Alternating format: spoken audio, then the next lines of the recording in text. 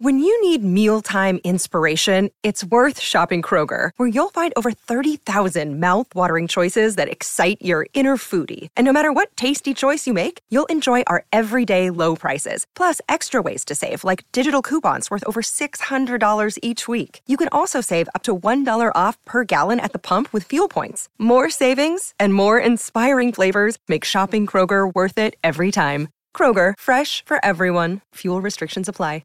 I had to go about it, write it out and find it myself. And there's some stories I can tell you. This is the Final Words Story Time, number 116. Jeff Lemon and Adam Collins in Melbourne before heading to Brisbane. And hopefully this episode does not exist under a bleak hex, under a black curse, like the one that dogged Storytime 115.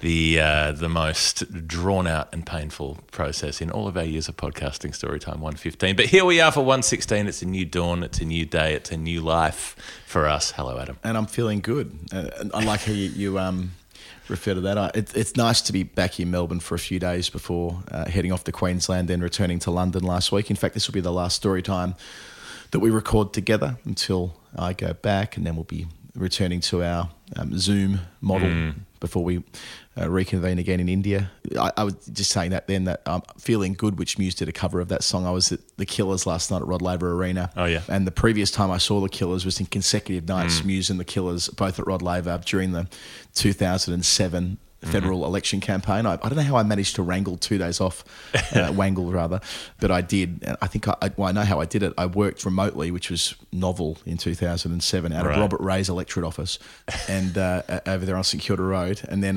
yes, saw the Killers. Then it was like a bit of a nostalgia gig for me last night, because I haven't really stayed in touch with the Killers quite so much. But their first two albums meant a tremendous amount to me, and I was there with a couple of mates who I would have spent innumerable nights out with in that stretch of time. I've probably fallen off a little bit through the, would you call it the fetishization of Mr. Brightside? Like it kind of now, it's ubiquitous. You know, in the England Christmas charts, they always make a point of saying it's in the charts for the 20th year in a row, or whatever it is now, and all the rest of it. And obviously after it became a big thing in footy culture after the 2017 grand final with Jack Riewoldt and so on. So it means a lot to Richmond supporters especially. But I've kind of drifted as that level of interest has gone up. And, I think fair enough. My friend Sean Whelan, the great poet who you've seen perform live before, he also moonlights as a party DJ and a wedding celebrant. He's a man of many talents. And his only rule is, I will play you any song you like except Mr. Brightside. I will never play that song at any gig. And he's like, every night he plays, someone asks for it, and every night he's like, I'm sorry, but I have this rule and I cannot play it. I feel for a mate of mine, Case, who listens to our podcast from time to time. He is and was a massive Killers fan, but right at the very start, I think he and I went to pretty sure he was with me when we went to the first ever Killers show in Melbourne at the Palace, rest in peace, in 2004, where the Killers had, 12 or 13 songs. They played them, then they left the stage, and that was that 40-minute gig, great night. But he loved them and loved Brightside so much that he got the entire guitar tabs tattooed on his back, probably in 2005, I suppose it would have been, which back then was, perfectly fine. Now might look like he's just kind of like a super fan. There was a Brightside super fan in front of us, actually, who they played it third in the set. So they played 2 songs off Sam's Town. Then they played Brightside, and this guy in front of me went fucking wild, like 4 minutes of all energy. Like, I get it, right? He's been waiting to see this song live. It means a lot to him. He's given it absolutely everything. And I felt a bit sorry for him because 90 minutes thereafter, he was just watching a band that he didn't really know very well. And he probably wondered why we were... and that sounds terribly snobbish, indie music snobbish, but it's the truth. Well, yeah, I mean, what do you do sometimes? You can't. You go too early. You climax too early, and then it's just time to go to sleep. Yeah. And you can't necessarily enjoy the rest of the show. It's got to be... It's only if it's part of a broader musical smorgasbord. I remember when I saw Bruce Springsteen play, and he was about an hour and a half into the show, and then he said, we're going to play Born to Run, and then he played Born to Run, the album, not the song. Like the entire album, then did about another half hour of stuff, then did 3 encores. So when you're in the middle of like a 4-hour musical slab, then it doesn't really matter what order things come up in. But in a conventional set, like if you've got a peak and it's your peak, I know it's boring conventionality, but you kind of have to leave it to the end, don't Leave you? it for the encore or last song or the encore. I think of it like with a good album's like a good cricket team. In fact, there's probably a nice column in this somewhere. But in an album, often will have 11 songs, and Yep. you pace I suppose albums aren't as big a deal anymore either, are they? Sure. With curation of playlists and algorithm and Spotify being everywhere, it's less of a thing. But I used to always like, the Strokes often would have 11 songs on an album, and I'd like to think of them as like, that is my number 3, that is my number 6. Yep. That is my, my fast bowler at the end. Yeah. Take it or leave it on his this Hiding your Vizier or Viziagram or whatever, like your shitty number 9 who doesn't bowl and doesn't Yeah. do much, and you're like, well, we're just going to squeeze this one in. Yeah, the number 8 that doesn't bowl. Yeah. There's always a filler track in some of these albums. I do like those questions about like which albums have no skippable tracks on them. That very rare beast, the album that you can actually play all the way through without No having filler. to apologise All for a killer. track. And a personal sort of hobby of mine is albums that have 4 absolute bangers back to back off the top. I think the main Jezebels album is my key example of one of those where Right. the first 4 are just smash, smash, smash, smash. Yep. Because usually, even in the first 4, they might sort of throw in a dodgy one at number 3 or 4 just to try to get away with it, or the big track of the album at 3, something like that. Yeah, artists that have one identifiable song, kind of coming back to the Killers. Like, and not to say they do, by the way. They've got many hits, and my bias is certainly towards the first 2 albums, which was fucking brilliant. But like, I think we joked about it. Maybe was it you or was it Dono? Maybe it was you that went and saw Dave Dobbin. Does this sound familiar? That was- Start with Slice of Heaven, end with Slice of Heaven. played it 4. I think Dono told me you once saw Dave Dobbin and he played it 4 times. Yeah. Had to keep spotting it. And what choice do you Why have? not? You know why they're there to see you. Yeah, if you're Chesney Hawks, you're playing. Chesney Hawks, you're you're playing the playing- one and only at least twice. Yeah, you would think so. I'm sure when the Venga Boys, when the Venga Bus is coming, it comes a Yeah, couple of times yeah. in their shows. Yeah. Love to see the Venga Boys at some point. I've discussed this with you, actually. I saw them play at the Corner. I'm sure I've talked about this Yeah, on the yeah, show yeah. before, but I think it was about a 42-minute set. And then at the end, they were like, which of the songs we've already played do you want us to play again for the encore? I'm not You're like, against it. obviously, I want to hear boom, boom, boom, boom again. Yeah, please. Yeah. I'm not against. Harry did say to me, the bloke I went with, Harry and Mocha, my 2 mates, he said, I reckon they might play Brightside again in the encore because they played it so early in the set. But they didn't. They went to a couple of Sam's Town classics and away they Yep. went happy. A fair bit of When We Were Young, a bit of Did They You got a Answer the run. Endless Question? Are we human or are we dancer? That did get asked. Yeah. That was asked about halfway through the set to get people dancing again, as you do. I think the rewarding thing about going to a gig with a band that's got a long, a long history is that if they play an album track of something early which you adored, Yeah. it means a lot. So when For Reasons Unknown was played last night, the 3 of us looked at it, we basically were crying like, fuck me, this means a lot to us, this song. But Yeah. no one really, not no one, but there was a very limited number of people who gave a fuck about an album track from 2006, but fuck, it meant a lot to us. So that's, I went and saw Arcade Fire a few years ago with Bretto in England, and I was a huge Arcade Fire fan. I couldn't have been a bigger Arcade Fire fan for a big part of my life. And I've seen them live, 15 times, something like that. I've seen them live a lot. And I've never heard them play Crown of Love in a live show. And I heard the start of it being played, again, album track, doesn't normally get a run off Funeral. And I just instantaneously burst into tears. I'm like, this is the only time this is ever going to happen in my life. May as well enjoy the next 3.5 minutes. Yeah. I remember driving around Iceland with Cam the cameraman, Cam Fink, and we stopped on the side of a mountain to watch a sunset, and we were blasting the Killers from the car stereo.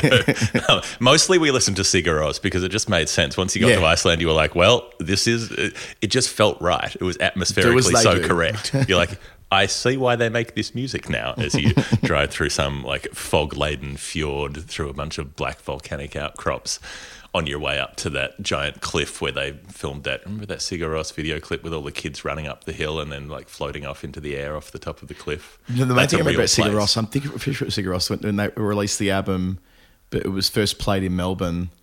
Am I right in saying this was Sigur Rós around a tape deck? Probably where we are now in Carlton, around this area, and people just huddled around a tape deck to hear it played out for the first time, which felt quite. I hope so. I might be getting that wrong. I think it was Sigur Rós. Anyway, The old tape decks. Yeah, the DDP.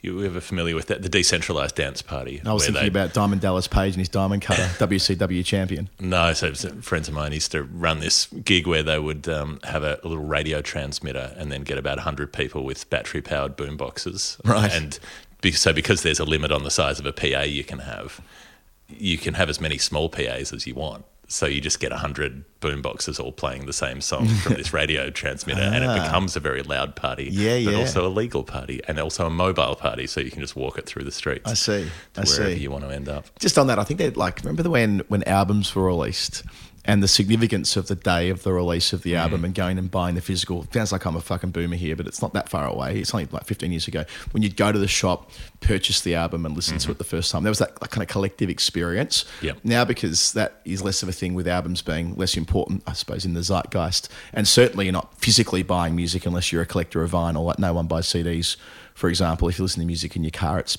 plugging your phone in, listening to Spotify or iTunes or whatever it is. But I remember Samtown by the Killers was released on Grand Final Day 2006. It was the West Coast Eagles Grand Final. So we all went to JB Hi-Fi in the morning, bought the album, played it out all morning around my flat in East Melbourne, different flat to the one you know, the one that was on the back of the MCG, like to fire up for that day. Like lots of mornings and days like that stand out where, you know, being at JB at 9 o'clock in the morning as the doors open to get the CD, to hear it first.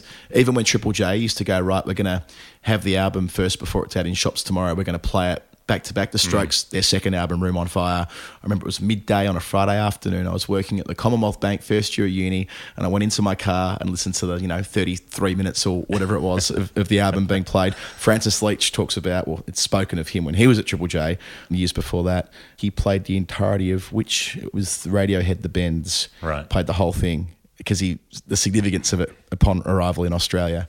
I think we miss a bit with music on that now. Like, there's definitely not, unless I'm not in the right conversations, and maybe this reflects my age, but I don't think we have that communal thing about all obsessing over something as it happens in quite the same way that when it was more tactile. There's a little bit of it online where it might be, like the most recent Beyonce album, that kind of thing, became a thing. Once it became available, then it was, there were a bunch of people all gathering electronically to talk about it. Yeah, I suppose that's right. The Arctic Monkeys album that divided opinion recently, like people did listen to it on day one, but perhaps not quite so much as they used to. Anyway, I'm going on a bit.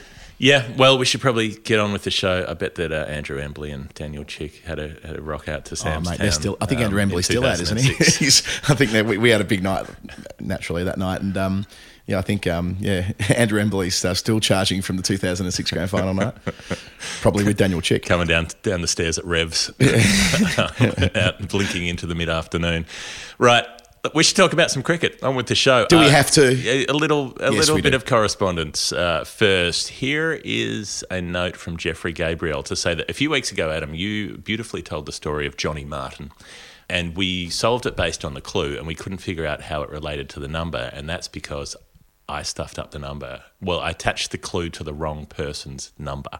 So I said it was Alex Valianovsky's clue, but it wasn't. It was Jeffrey Gabriel's clue, which means it should have been attached to the number $8.97. Okay. And $8.97 is Johnny Martin's best bowling in first-class cricket. Great. In 1963 when he ran through the Vicks at the SCG. So Jeffrey just wrote in to say, you got the answer right, you just got the person wrong.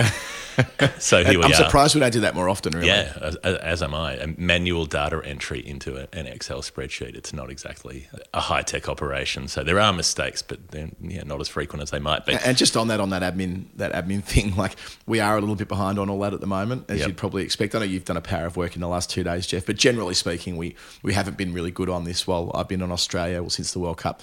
I pledged to get right on top of this upon arriving back in the UK. I'm going to have a breather from all my other jobs and just focus on podcast stuff. So if you've left me a DM or a message on Discord, it's not you, it's me. Mm-hmm.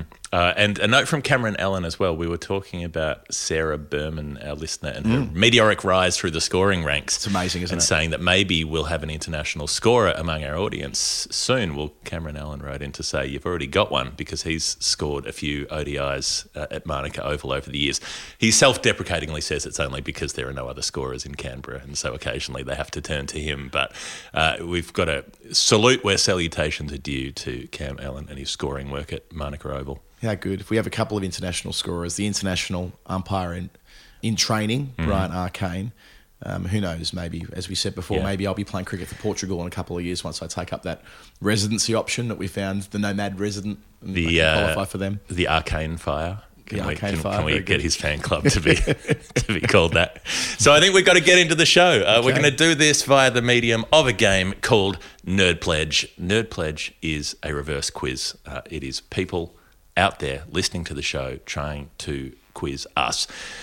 They send in contributions to help us fund the show, and the amount of money they send in is not a normal amount. It's a specific amount that relates to cricket in some way, and we have to figure out what it is. Now, this one from James Ralston did pop up a few weeks ago, but we had no idea. We threw it to the audience. We thought about it, and we didn't really spend a lot of time on it, so I'm going to treat it as a new number. Okay. It is $16.10 from James Ralston. Lovely numbers, much appreciated. And the clue, with a follow-up clue, was this. A world record many wouldn't know about occurred in 2015. Both teams contributed. And then as we were looking and getting nowhere, he came back and helped us out a bit more and said it's a total of test match runs, but with a couple of key caveats. Find the total and you should be able to work out the caveats. And we have all been over this. Bharat's been over this. I've been over this. You've been over this. And we know that 1,610 is an aggregate that was made in the England-New Zealand game at Lords in 2015. But what the hell is the record? One of the great test matches. Yeah, I had a look at the first clue before the additional information. So that makes sense where we're at now with the number. I think Henry Blofeld, who covered I think he was up in the 400s before he retired, said it's the best test match he'd ever covered. Which in a way, you look at the margin, 122 runs, I think it was. Yeah. But it was the rhythm of that test, and there was a lot going on there at Lords that week. I was following it from the Caribbean. In fact, I might have been on the way to the Caribbean for that 2015 Australia Windy Series, and was following furiously on those last couple of days when anything could have happened. When New Zealand, it was New England, right? Before the current New England, it was after the 2015 World Cup debacle, and New Zealand were exciting and interesting and just going hell for leather. And England decided to do the same for a little while. Yeah, Paul Farbrace. He didn't want to change the world. He was looking for a New England briefly, albeit before Trevor Bayliss got the job around the same time. It's just above New York State. You just got to keep going north. Easy to find. He's just looking for another girl. Now, where are we? We're not talking about Billy Bragg, nor are we talking about the number of extras or half centuries or runs in boundaries. We kind of systematically went and ruled all these bits and bobs out along the way. Now, I thought we had it on the 50s, but Bharat and I were chatting through this, and we were like, there are 16 half centuries in this game. It's got to be close. We're like, it's got to be close, and there's a 17 floating around somewhere. So it was painfully close, but not quite it. Yeah, I end up painfully close with my answer here, but at least I think I think I've got to be close. Yeah, and it is the record aggregate at Lords, but that's not a world record. No, it's not, and it's the second highest aggregate, I think, in the UK. So I went to the list. So it's the 22nd highest aggregate of all time. Mm-hmm. I looked through the other 21. I tried to find meaning in those numbers, and I kind of got somewhere. I originally thought, well, might it be that this was the only match without declarations? There's a couple with declarations above in the list. Because, to get an aggregate score that high, you probably have batted for a long time, and it's competitive because both sides are bulking up the runs. That doesn't happen.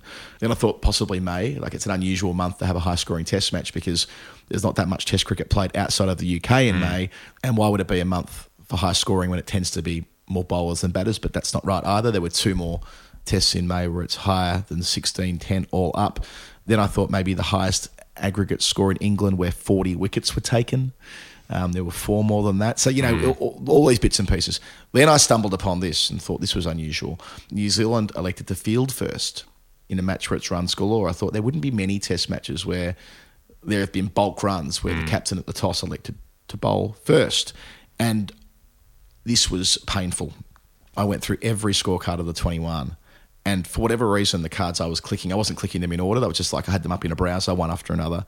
And, this would have been the 19th card I clicked where I found the second time or the other time where the captain had won first and fielded first with a score above 16-10. That was in 1969 at Sydney, where the Windies were set 735 and were bowled out for 352 in the final innings. This came up on commentary last week because Australia beat the Windies by, was it 440 odd, whatever it was. That became the highest win on runs, overtaking the 1969 result where Bill Lawry copped pelters for setting 735. It was, well, why are you doing this for? What's the point in batting for so long? So I didn't realise Shane Warne was on commentary in 1969. No, he wasn't. He would have been get an extra day of golf. What you're doing, boys.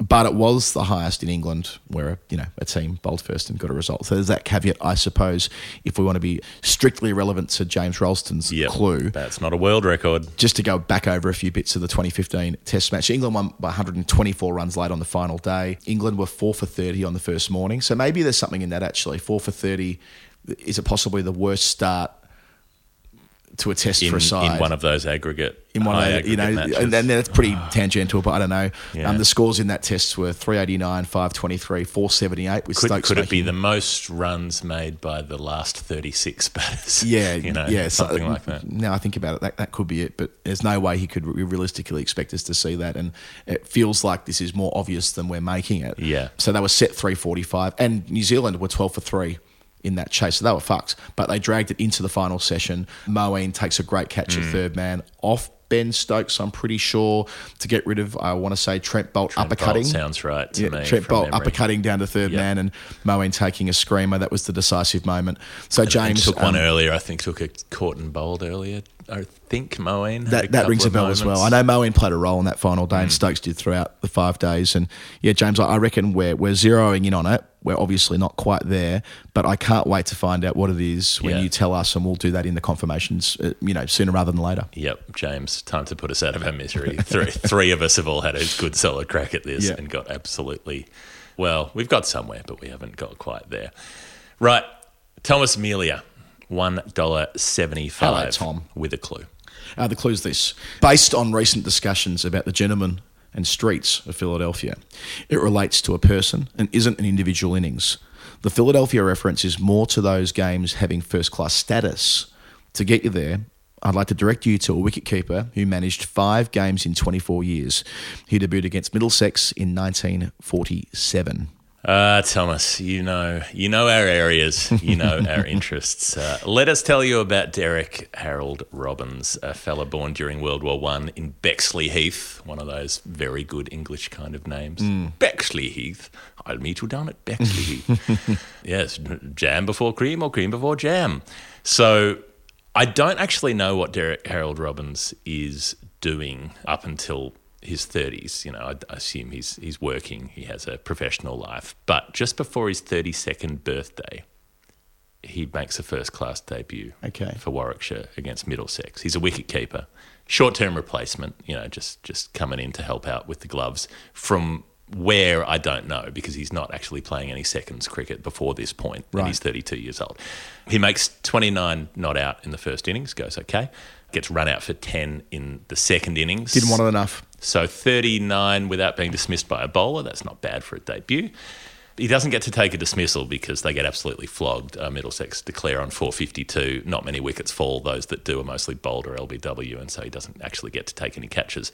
And they lose by an innings, so he only gets to keep wicket once. Right. He gets another gig a month later against Cambridge. They get bowled out for 77. So he does take a few catches in that game, but it's not he doesn't enjoy a great deal of success as a Warwickshire player. And that's it.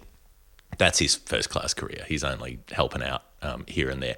He ends up after this in the Warwickshire Seconds playing minor counties cricket. So even though he's advancing in years by this point, he doesn't seem to mind playing as an older player, as you will see as we move on.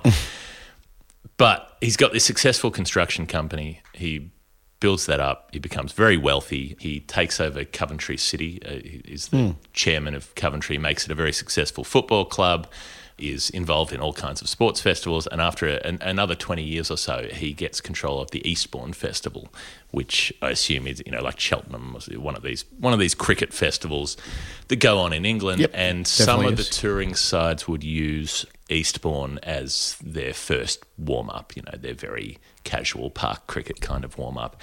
So what happens in 1969? Derek Harold Robbins picks himself to captain a team against the West Indies because they're touring. So he's playing against Roy Fredericks, Garfield Sobers, Van Benholder, Charlie Davis, who's got one of the best test averages of all time, Basil Butcher.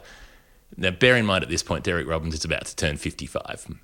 He's captaining a team involving Colin Milburn, Mike Dines, Mushtaq Mohammed, MJK Smith.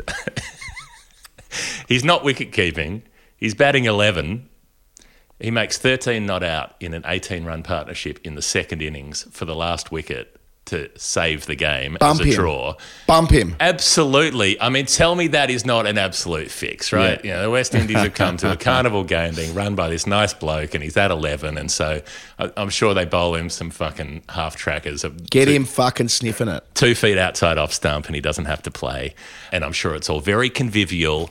And what's the result of all this? First-class runs added to his record. That is recorded as a first-class cricket match for old mate, aged 54 and 99.5%, 4 weeks before his 55th birthday. He's added 13 first-class runs to his record. He plays again a month later, this is just a few days before his birthday, right, against Oxford University. And again, it's the D.H. Robbins 11. And again, it has fucking first-class cricket status. This is an absolute sham, an absolute shambles. Couple of years later, 1971, says, that was fun, let's do it again. He's just turned 57 at this point. Blimey.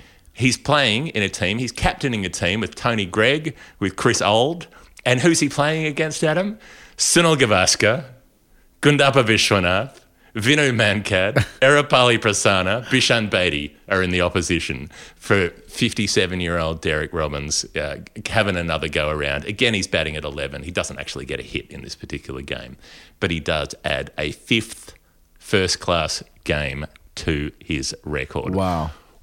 I think the standing is that he's the oldest player since World War II to play a first-class match in England. I think that may still stand because I doubt. We'll see how Dazzler Stevens goes in 13 years' time. He adds that to his record. From 1972 on, he says, let's change things up a bit. I'm going to start sending touring teams to apartheid South Africa. Real pioneer, and it'd be the first businessman to try to get around the apartheid boycott, blockade, and send commercial touring teams to South Africa to make Just cash. what I was about to say, I admired his. I admired how industrious he was in taking over Coventry City. I've had, having spent the last 15 months of my life involved in a lot of this kind of business, so I'm like, well, that's quite a good effort. But yes, not such a big fan of the apartheid business. Yeah, exactly. Which I think, from a certain perspective, it can tally with things like giving yourself first-class games at the age of 57. World Series cricket, not first-class status. D.H. fucking Robbins 11 playing glorified park cricket, like pat on the back, circle jerk stuff at some village green with probably 20-yard boundaries against a touring West Indies team bowling underarm lobs to be nice. Fine, that's got first-class status. What an absolute fraud. Derek Robbins, 5 matches, 70 runs in 24 years at a glorious average of 17.5. The number from Thomas Melia was 175. Yeah, we went through a couple of years ago, players above the age of 50 playing first-class cricket. Ray Illingworth, when he returns to Yorkshire late in his career to captain, is 51, 52. I think Brian Close played games in his 50s in the DB Close 11 in the mid-80s. Yeah. He was actually batting in the top 6 in those games, I should say. Like, that wasn't as egregious. And because we were looking last year in the context of Sawanji Madnyaka, who doesn't look like he's going to add to his first-class tally, by the way. I haven't communicated with him, but he's come to an abrupt halt in early 2020. So the pandemic might have scuppered him there. But we did get his Cricinfo profile amended so that it had his real age, we added 2 years to his age through that process. That might be why he hasn't got a game. Yeah, but who might be 50? Well, yeah, Steve-O. I'm not sure if he's been signed by anyone.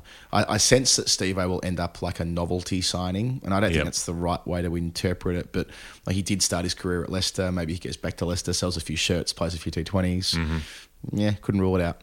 I mean, why not? There's got to be a couple of teams floating around that could use Well, he'd be a useful asset to some clubs, I'm sure, in the middle of the year and, when they're depleted through the 100 and so on.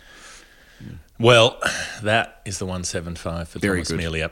Tim Minchin, not that Tim Minchin, the other Tim Minchin, has sent through $6.21 and says the date of my pledge is relevant. Now, this one should have come up weeks ago, but got lost at the back of the washing machine somehow, and it's just coming around now. Sorry, Tim. Okay. So that date was December 29. Yeah, and as a result, I feel like it has to relate to the 3-day test match at Melbourne last year. Initially, I'm thinking, well, maybe England lost 6 for 21 on that third morning. And they nearly did. They lost 6 for 22. Then I thought for about 5 minutes, look, this must be a clerical error. Surely that's what he's referring to. Like, and we've wildly speculated before when our patrons might have got the numbers wrong by one. Usually out of desperation. Usually we're projecting. Because we're like, please, we're just trying to fit our foot into a shoe that is one size too small. But Stokes was out. It was 46 for 5. Then they were all out for 68. So that was a collapse of 6 for 22. So that was out by a single run. So I won't make that slanderous suggestion here. However, I will link to an error in a bit because I reckon I know what this is. And I reckon there's been an error made by the media. The media. Capital T, capital M. It could even be an error that I've made on radio. It's possible. Okay. Let's keep moving through. So it's got to be Scotty Boland, right? Like, there's a 6 in it. It's December 29. It's December 2019. December 29 rather, last year. It's somewhere here. It's a Scott Boland answer. How could it not be? Yeah, in desperation, I was like, 6 for 21. What if you add his 6 for 7 to some of the other runs from the previous innings? It didn't work. So he bowled 4 overs in that second innings. Yep. So 24 deliveries, 6 wickets. So that doesn't quite work. Then I went and looked through it and thought, shit, it's he bowls 2 balls at the front of the spell that are wicketless. And there are 2 balls after taking his 6th wicket to end the spell. So effectively, he's 6 in 20 balls. It's 6 in 20 balls. However, I Googled this. Everywhere it's reported as 6 wickets in 21 balls. Is it? You know how these things can happen. We've both been there. Sure. Someone says a stat, radio, television. Yep. I'm guilty of this all the time where I say something that ends up being like wrong by a millimetre. But once you've said it, once it's out in the ether, people don't necessarily think to go back and check it.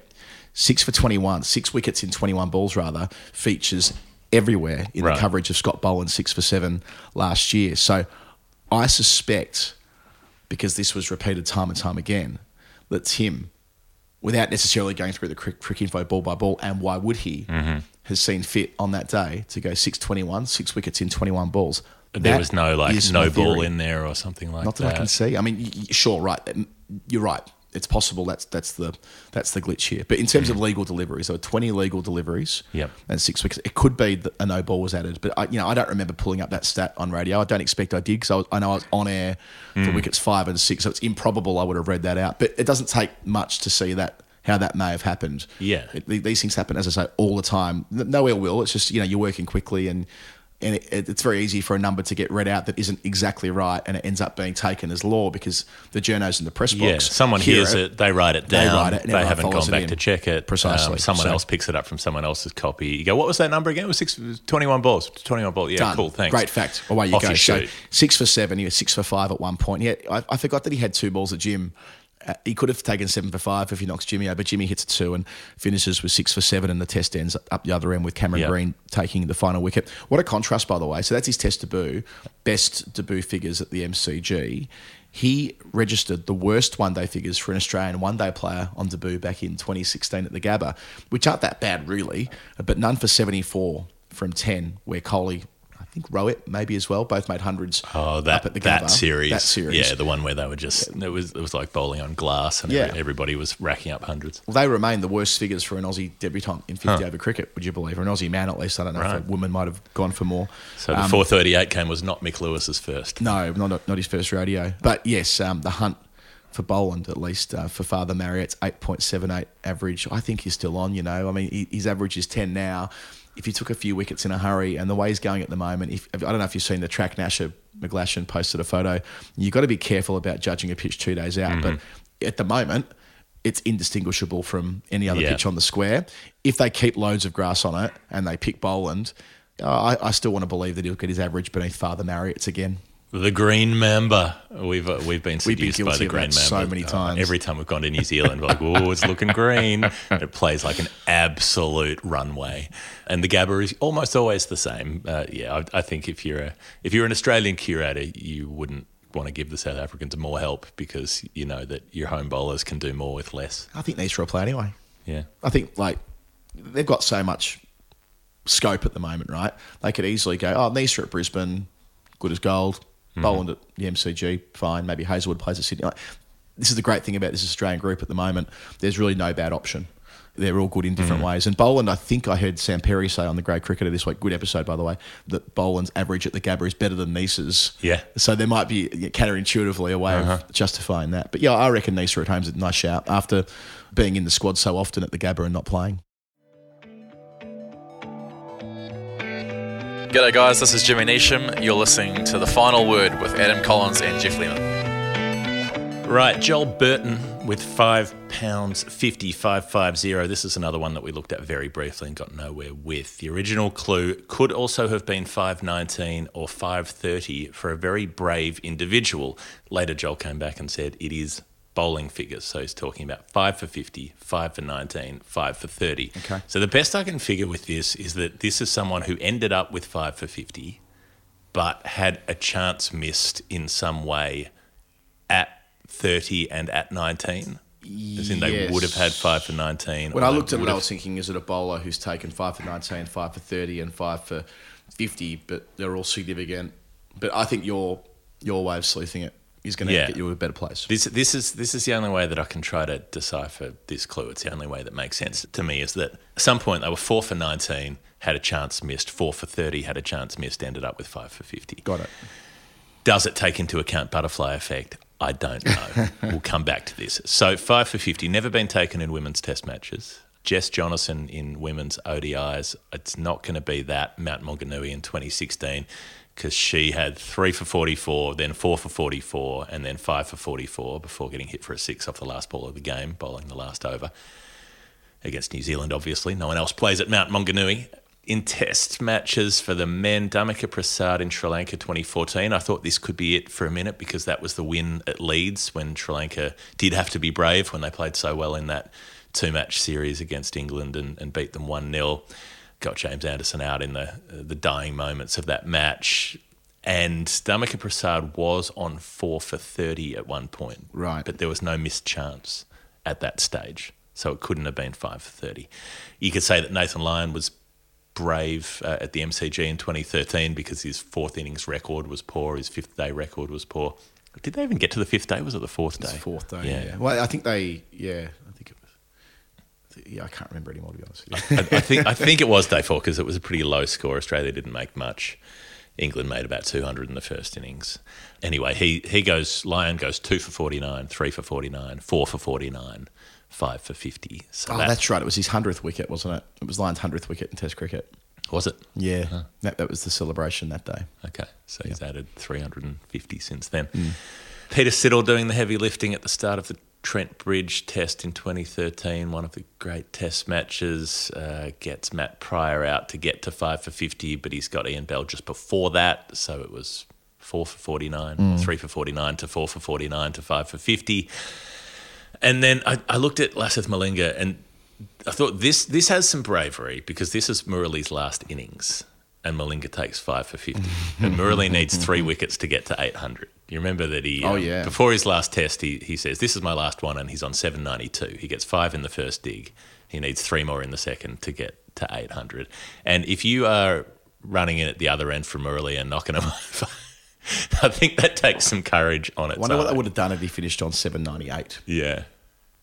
No, I think he was just at peace. He would have taken the number. It would have been like a 99.94 situation. Yeah, it could have been like a Gordon Coventry 1299 type thing. Yeah, imperfect, but somehow more memorable for that perhaps. But the 800 was pretty bloody memorable, getting the last wicket of the game.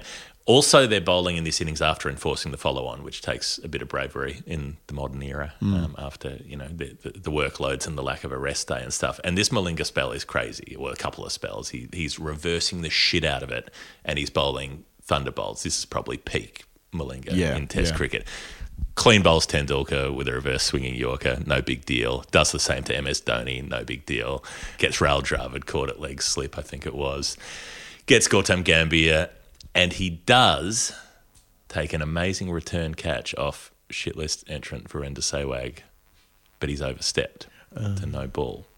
So this is where butterfly effect comes into it, though, because this happens earlier in the innings. So it's not as though, obviously, if he gets the Sehwag wicket, then he doesn't necessarily get the other wickets that follow it.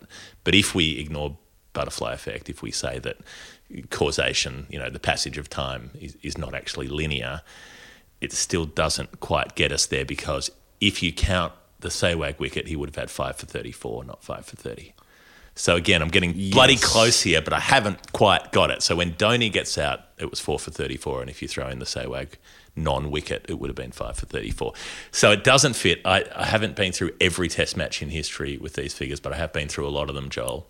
And I like to think I'm somewhere in the ballpark, but I haven't hit it out of the ballpark. We're going to need another push, aren't we, on that one? I think this is a white flag situation. I think, Joel, you need to put me out of my misery. And I should also say, Jeff, isn't it going to be sad when we're running world cricket one day, or at least people adjacent to us, and the World 11 Test match of 2005 gets stripped of Test status? It never should have been a Test match in the first place. And Murali goes back to 790-something wickets. Stuart McGill won't be happy either on 208, Stuart McGill. I think McGill's got a few more than that. McGill still stays above. I think McGill ended up in the 240s, didn't he? 244, yeah. 244, so he'll be fine. The only player who is... There were centuries in that Test to maybe Gilchrist. Hayden stands out. So Hayden will drop back below Bradman. Hayden goes back to 29. Oh, well, such is life. Yeah. And... Yeah, Murali, it's just going to have to be at some point. Just a real shame. He's just going to have to come out of retirement and play another Test match. He'd probably go okay. I expect he would. Right, Simon Butcher in the Great British Stirling, 406. Free swing, open field, 406. What do you make of it? Well, I saw it and thought maybe there's been a 406 in first-class cricket. To my dismay, there is not one. There is the Hick 405 not out, the Sam East 410 not out. I love that the Sam Northeast 410 is going to be a thing forever now. Like whenever we see the number in any form of cricket, we're going to refer to Sam Northeast. But DC, I think for the first time in a while, you can crank up the music.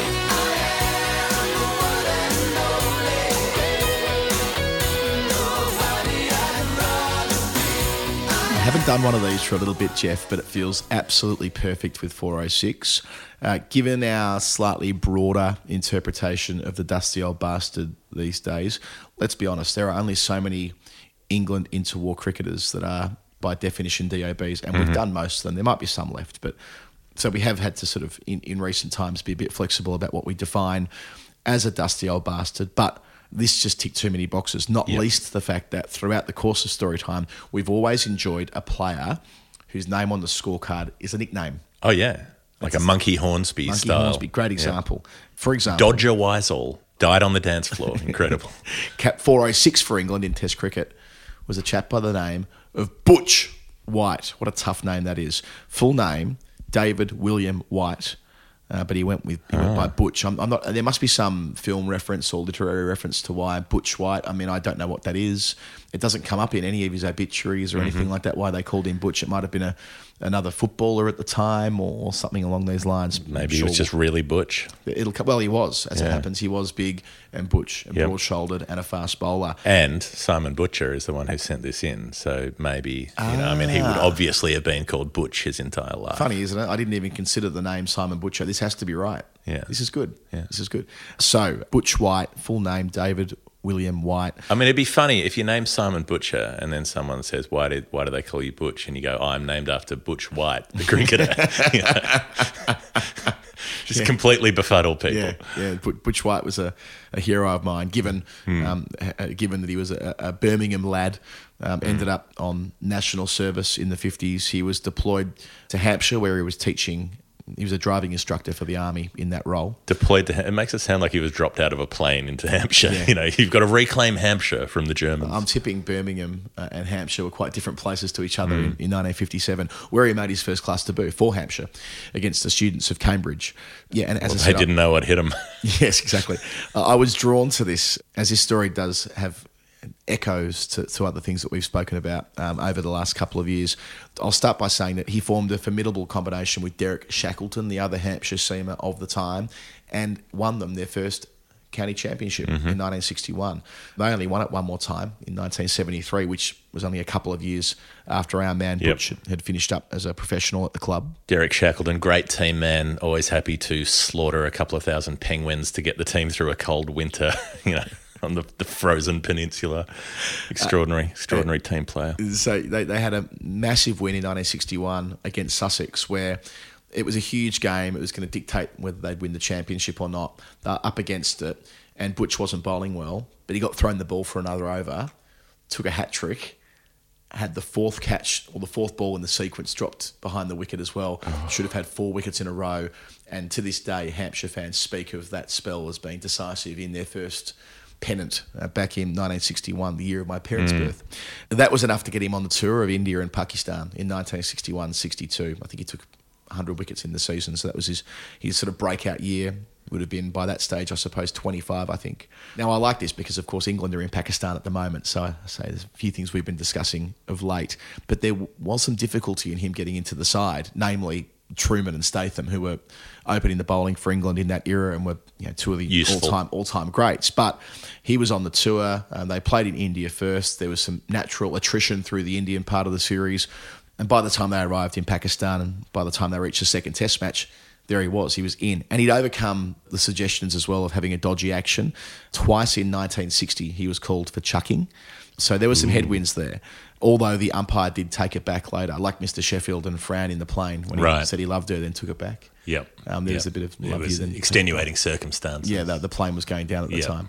Well, in this case, it wasn't Mr. Sheffield. It was umpire. Don't have his name written down. Whoever the umpire was said that probably Darryl Hare. Probably Ross Emerson. Yeah. As a youngster. No, Darryl Hare would never take it back. No. No takesy backsies. No, especially at the till. Now, where are we? So he looked every bit the fast bowler as well. He was big, broad-shouldered, had a 25-metre run-up. He was the quickest bowler in the country when he was picked in 1961, and he gets the chance to bowl the first over of the Test match at Lahore, where we were earlier this year. And this reminded me of the stories we've told about Mike Selvey and Jonathan Agnew's Test debuts. I think in Selvey's case, he gets 3 wickets in his first 3 overs, and Agnew is something similar. I know Agnew gets Viv Richards in his first spell in Test cricket. Well, so it was for Butch. In his second over, he clean bowls Hanif Mohammed.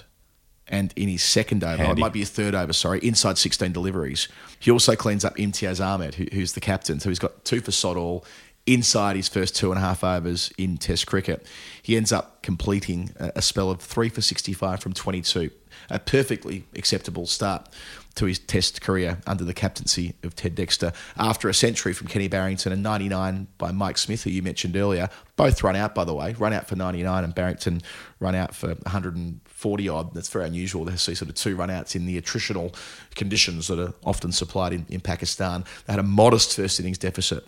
Then in the second innings, they bowl him out for 200. Butch didn't take a wicket, but he did his job. He was tidy off the top. 209 to win, and they do it. And it's their first win in Pakistan. We've heard an awful lot about their second win in the Dhaka Karachi, a fair bit about their third and fourth over the last 2 weeks. Yep. But Butch was instrumental in knocking over Hanif Mohammed and the captain, Imtiaz, at the start of the Test, in setting in train the first ever victory in Test cricket for England in Pakistan in the winter of 1961-62 as far as England is concerned. In the next Test match, he opens up again, and once more he knocks over Imtiaz. Indeed, he bowls him with his first ball of the Test match. Sadly, though, after 2.4 overs, he broke down, never to play Test cricket again. Didn't take any further part in that Test match. That was the last match of the tour. Across the India-Pakistan stretch, though, in first-class cricket, he led England's wicket takers. He took 32 at 19.8. So, he's laid a really good marker as to where he should be as an international cricketer, but it never happens again. He's super consistent for Hampshire, has a number of 100-wicket seasons, loads in the 80s and 90s as well. He got a tour in 64-65 to the Caribbean, but only 1 tour game across that winter. He finished his domestic career with Glamorgan in 1972, a career that saw him claim 1,143 wickets at 23.5. He also hit 28 runs in an over once. 66664, which I thought was of interest. He stayed in the game as a coach and kept playing himself until he was 50. I'd like, Jeff, when you were talking about guys that kept playing. So did our man Butch White. He loved golf and died on the golf course, actually. Tragically, when killed by the Bolivian military in a final shootout with his good mate, the Sundance Kid. Yeah, no, it wasn't quite that. He died of a heart attack at age 72 in 2008. Still no idea why he's called Butch, but what I do know is his all too brief England career. He wore cap 406, Butch White. Lovely work on Butch White, and it's got to be it for Simon Butcher. Surely Butch versus Butch. Right, Richard L. Next up, $2.71. He says, well, my prior amounts have all dealt with cricket in the US as played by the CPL. That is true. I remember those pledges, and they have been difficult to solve, and we have got them eventually. He says, this has absolutely nothing to do with that. It's about someone who played his entire first-class career before I was born, was not born in either the country he represented in Test cricket, nor in the country he died in. And finally, consider the fourth verse of The Weight. He's done well here in terms of the weight. Richard L. I reckon we were considering his last number. Might have taken us about 2 months to get there. Yep. That's like only a few months ago. So Yep. maybe it took us so long to get his last answer right Yep. through revisit specials and all the rest of it that he's back at the front of the queue. So the wait has Right. not been that long. Yeah. Well, this is The Weight as in the WEIGHT. I as know, in I'm a little play on words. No, I know. I'm Little just, play on I'm just words. telling people who can't read the show notes Okay. because this is an audio medium. True. That we're talking about the song by the band. You know, take a load off Annie. Ah, right. Okay. Yeah, Take yeah, a yeah. load for free. And the fourth verse, you know, after all of the Carmen and the devil, whatnot, and they're pulled into Nazareth feeling about 1/2 dead and so on. The fourth verse, which I don't think anybody remembers very well, because by the time you get to the fourth verse, who's listening, it's about Crazy Chester and his dog Jack, and there's some, you know, canine adoption stuff in there. It's about responsible pet ownership. It's you know, it's important themes in the fourth verse of The Weight. So I was trying to figure out what the hell this means. Crazy Chester and the dog Jack. I was thinking Jack Russell. That's a dog. That's Jack. But both Jack Russells were born in England, and the one that is dead died in England. So can't be them, because they were not born in different countries to the countries they played for. I thought about David Warner with the barking dog stuff, you remember, with surrounding Faf du Plessis and being the notional attack dog for the Australian Well, team. he called him in the press conference that Warner's like a dog, like Yeah. a pack of dogs. Pack of dogs. So Warner responded by running up to him and barking at him. Yes. I miss Davey Mark version 1. That was about version 7. We've been Oh no, through- that 2014. It's still Yeah. version. It's very much Davey version 1. I We've been through a lot of versions since Kylie Minogue style. So 27.1, David Warner. Well, he's averaged 23 this year in Test cricket, but that's Yeah. not quite 27.1. He'd probably be happier with 27.1. There's nothing there that works. Crazy Chester would probably be a bit rude as a moniker for Chester Watson, who was the Jamaican fast bowler who played 7 Test matches from 1960 to 62. You got away with more nicknames back in the day, though. Yeah. I mean, he might have been known as Crazy. Crazy Chester. can see I mean, it. Jason Frazier got called crazy. He did? Does that make me crazy? I'm sure, you know, that's his song in the same way that Funky Col Medina is Colin Miller's song. Every time he comes into a place that DJ hits that tune. I mean, it's a good song. If you're going to have a song, it might as well be that one. Do you think Niles Barkley plays it at the start of the set and the end of the set? Yeah, he plays it. He plays it as first drop, number 11, then in the encore. Yeah, sometimes in the middle order. So, I mean, Crazy Chester could be Chester Watson, because the English did get scared of him and complain about intimidatory bowling in 1960 when he played Test cricket. January 1960, England rock up in the West Indies, and Chester has partnered up with Wes Hall, and they're both bowling fast and short, and he whacks Ken Barrington at one point, and the English aren't happy about it, and they say it's intimidatory bowling, and Garfield Sobers basically just says they're not good enough at playing fast bowling, it's not intimidatory. So Chester Watson's one of these great players with more wickets than runs, 19 wickets, 12 runs in those 7 Test matches, and he did get good players out. He got Barrington out, he got Ted Dexter, Peter May, Colin Cowdrey in that series, 16 wickets in the 5 Tests, but at 37 runs apiece, so he was seen as a bit too expensive, and it didn't really help him in the series. They still, because it's the 1960s, 5 Test matches, 1-0. God, what a shit decade. It was a tough time for Test cricket for the most part. Yeah, so even though he's leaking runs and taking wickets, it's still not enough to actually get any results in any of the Test matches, bar the one that England win. He plays in the great 60-61 series in Australia. He plays in the New Year's Eve-ish match at the MCG, where Australia win relatively comfortably. He's ineffective. He only gets Wally Grout, which, you know, isn't the most prized wicket in the Australian team at that point, the wicketkeeper who bats at about 9 or 10. And he plays one more time when India come over to the Caribbean, gets final word favourite Polly Umrigar out. and probably on those figures wasn't going to play a whole lot more for West Indies. I don't know, but either way, he goes off to England. He's studying over there, getting his qualifications, and he plays in the Lancashire Leagues. No problem with economy in the Lancashire Leagues. 117 wickets in the season that he plays there at 7.58 runs apiece. A little bit easier for Chester Watson once he got over there. So Chester Watson is not the answer to your question, Richard. I was going to say, where's the 271? He's still alive.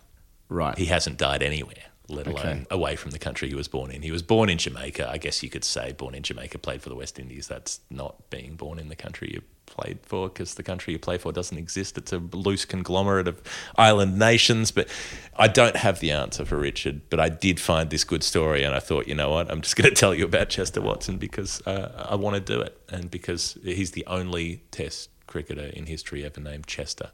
So, Richard, I haven't found your answer. Send me a message. Help me out. Okay. Thank you, Richard. I'm glad we've had a good run of it the first time around. I've got one more number for me, then one more for you, Jeff. Then we'll put a pin in the episode today. My last number is from Lee Couchman. Now, this is 418. Oh, and there was a bit of correspondence from Lee as well. Okay. Well, I'll start with the clue. The clue is suited to carry the drinks, and then there was the correspondence. Yeah, so Lee wrote in, just coincidentally, I found this message this week saying this. As an Australian living in New Hampshire, USA, I don't get to talk cricket much. Imagine my surprise when walking through a local high school for work and I see Naseem Shah bowling to Zach Crawley in the Pakistan-England test on a huge fuck-off screen in the library. I wander in and strike up a conversation with the librarian, who, as it turns out, is also a Final Word listener. Oh, what? As I would expect Father Ted to say, you could have blown me down with a feather. Outstanding. Well, we were just talking about Old Hampshire a moment ago. Now to link back to New Hampshire. Superb. Okay. And we do have a Storytime episode named after New Hampshire. We do. That's right. The greatest off-spinner in New Hampshire, I believe. So 418, I initially thought, well, talking about carrying the drinks, I thought I was big on the 12th man thing. Mm-hmm. I thought it could be the guy that carried the drinks throughout the 1970-71 series, Don Wilson, who was the 418 for England. But he was, he wasn't known for being the 12th man. It's just wrote most of Cole Chisel's songs. Yeah, that's right. Wrote the Redfern speech, Keating. Yeah, very versatile. Bow River, fuck me. So I thought, well, in terms of well-known 12th men, as it were, Andy Bickle carried the drinks more than any other for Australia. 19 times in 7 years with 19 test caps sort of spliced in there as well. But the thing with Bickle was that he didn't have to wait ages to get his first opportunity. And that was in the era when you had sort of a designated 12th man in Bickle. Michael Neser, by contrast, was in the squad for 25 consecutive test matches before he got his cap, when he would have been formally designated the 12th man a number of times, but that means far less now than it used to. Sure. So Bickle still has him covered for times as 12th, but Neser certainly had his Queensland elder covered for how long he spent with the squad without getting an opportunity, as he did 12 months ago in Adelaide. And as far as 418 with that, well, Andy Bickle did play in the test match where the Windies chased down 418. I thought that was quite cute. Oh, that's good. So he had a pretty good test himself, actually. Yeah. He made 34, then took 3 for, but no wickets in the fourth innings when they chased it down. Then I moved off from that. I'm like, well, what are we looking at here? Looked at batting averages. Mark Waugh averaged 41.8, but no real kind of drinks reference or 12th man. No. Probably enjoys a drink, but not known for it. But even they're not a famous boozer. Nor was Barry Shepherd. He played a number of test matches in. Wasn't known for being a boozer. Another one with a 41.8 average. Charlie McCartney, another 41.8er. He was anti-booze. He abstained. Ardent teetotaler, non-gambler, Freemason, all the rest of it, as they often were in that era. But what about this? Looking at the clue a second time, suited to carry the drinks. Well, what about drinks? Cap 418 for Australia. Michael Beer. Hey. Here we go. You did help me with this, Jeff. Born in June 1984, which makes sense given that we played against each other quite a bit when we were younger. I reckon we played Malvern both years of Hatch, pushing the brain all the way back here. I just feel like we played Malvern both years when I was playing for Mount Waverley. And I think Michael Beer was in the side on both occasions bowling. I think he was a left-arm medium pacer then. You've pressed. It's funny that you can remember what happened in my case 25 years ago in a game that I remember no other details of. But I do remember Michael Beer because that's a striking name to have on the team sheet. He kind of ended up as a left-arm medium pacer by the end as well, in the Big Bash. Yeah, that's right. And then we played against each other, I reckon, in the threes in Dever Hills up against Malvern later when I reckon it was Kumar Sangakkara opening for you guys. You know. Yeah, I know, right? we had Chris Gale at 3, Dubba Milan at 4. And yes, so that maybe we'll talk about that another time, not today. But yeah, we played a threes game against each other where I think his dad was the captain and he was the opening bowler and I was the opening bowler on the other team. Anyway, Malvern and Dever Hills, great rivalry, and played a lot against them over the journey, and they were very much a big Malvern family, the Beer family. Then he went down the road and joined St Kilda, and this is where I guess the story goes in fast forward in ways that I didn't quite realise before. So he didn't stay in Victoria having done well at St Kilda because there was no room in Victoria. Bryce McGain, Cameron White, John Holland on the way back through. So he went west. But the way I remembered it was he was in the west for a while. He wasn't. He went there in 2010-11, played 4 Shield games, played a tour game against England. Xavier Doherty made his debut for Australia at Brisbane, got taken apart by KP at Adelaide. That's when the Shane Warne column gets written. You know, no surprise that Shane Warne was a proud St Kilda Cricket Club person as well. That's where Michael Beer was from, saying this guy should be in. He was in straight away. For the Perth Test match, he was in the squad. They went with frontline seamers in that match along with Steve Smith back into the team as the spinner if required. Steve Smith? Yeah, I know, right? As a spinner? I know. What kind of spin did he bowl? We live and breathe. Bowled wrist spin. Did he? I know. Right arm? I know. He bowled leg spin? I don't think he bowled much in that Test match. Okay. They did win in 3.5 days. Then they went all-out seam again at the G. SCG, though, Michael Beer gets his Test cap, and probably most well-known for... Went for a lot of runs. They all went for a lot of runs. Went for 112 of them. Got a wicket eventually, but what would have been his first wicket was Alistair Cook on 120, batting with Ian Bell. Skied in the air to mid-on. I remember I was right behind it. Catch was taken comfortably, and it was one of the first retrospective no balls where the third umpire had a look at it as... Well, Cook it's a was cardinal walking off. sin for a spinner. You have to say that if you're on commentary. That's You the do. law. You get taken out and put behind the green screen if you don't say that. Well, that would have been his first wicket in Test. It wasn't. It ended up being Paul Collingwood. But, yeah, not the last bowler to suffer that fate. Ben Stokes' first wicket chalked off. Mohammed Musa Khan, Naseem Shah. There'll be others, but he's part of that club. They Well, should have a dinner probably party. St Kilda beating Collingwood would be more satisfying. Yes, very good. 1966 energy there from you, Jeff. He's also the last wicket to fall in that game at Sydney, which I forgot. Smith down the other end on 50-odd. So all the photographs of England, winning 3-1 in Australia. It's poor old Michael Beer on debut, as he was with Usman Khawaja that week, of course. Then he's into the wilderness. He's on the tour in Sri Lanka. Nathan Lyon leapfrogs him into the side. I don't remember who the second spinner was, if they even used a second spinner, but it certainly wasn't Michael Beer. Then Lyon does his thing. But when they went to the I Windies... don't think they had a second. I think they were just playing quicks because You know what? Copeland played. Copeland played as a spinner. Copeland played as the seamer who was holding up an end with a combination of Siddle, Ryan Harris, possibly Ben Hilfenhaus.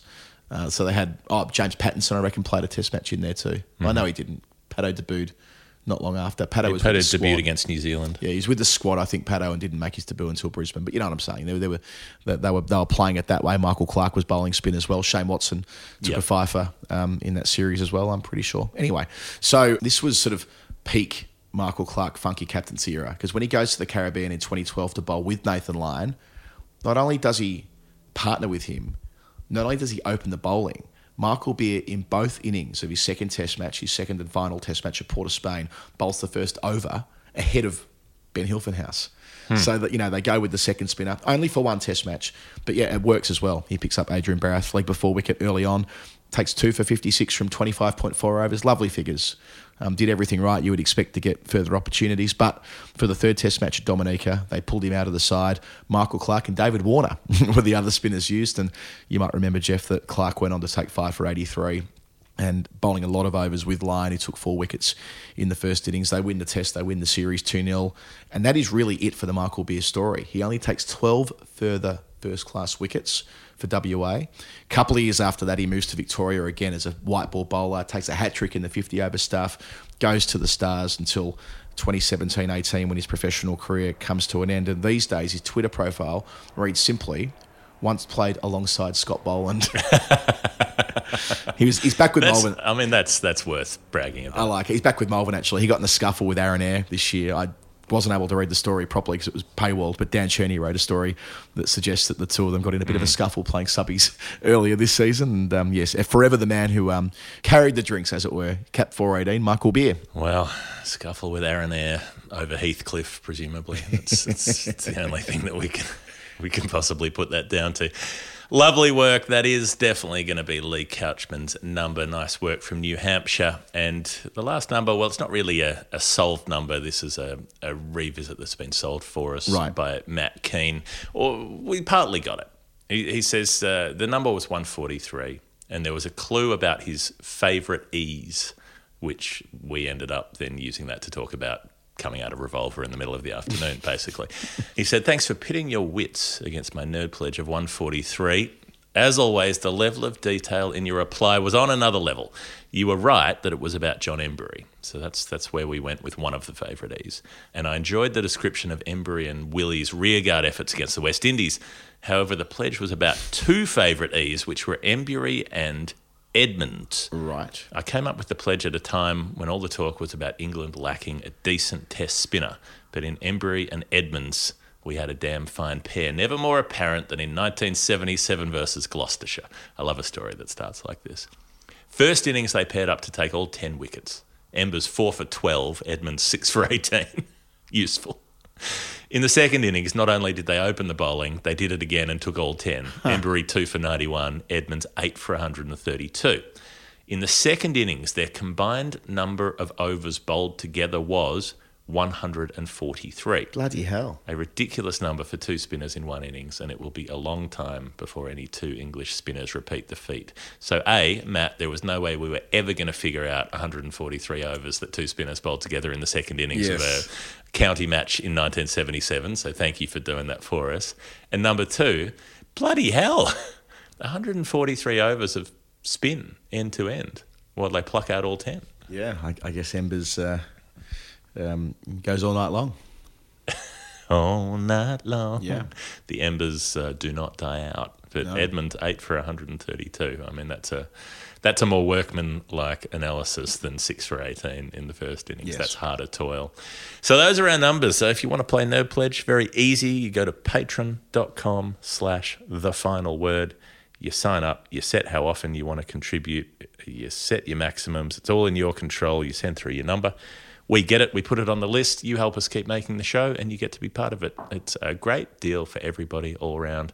A few confirmations, some of the ones we got right. Gabor Torok, Hungarian international cricketer who sent through 800 Hungarian, I can't remember what the name of the currency is. Yeah, it starts with not gonna F.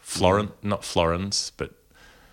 No, I haven't got it in my head. We did read it out at the time, though. Now, it turns out that wasn't actually a nerd pledge. He was just sending us some Hungarian currency. Yeah, that's right. Yeah, he wrote to me separately and said, no, I'm sorry about that. It wasn't a nerd pledge. Yeah, But, you can... but that means that the answer that we gave was correct, and that was a bunch of really tangential shit about trying to somehow make 800 link to Hungary through Matteo Muralitharan. We did do it, didn't we? Yeah. We got there somewhere. I'd made it happen. Yeah. I found a way, and it means that my completely specious answer was right.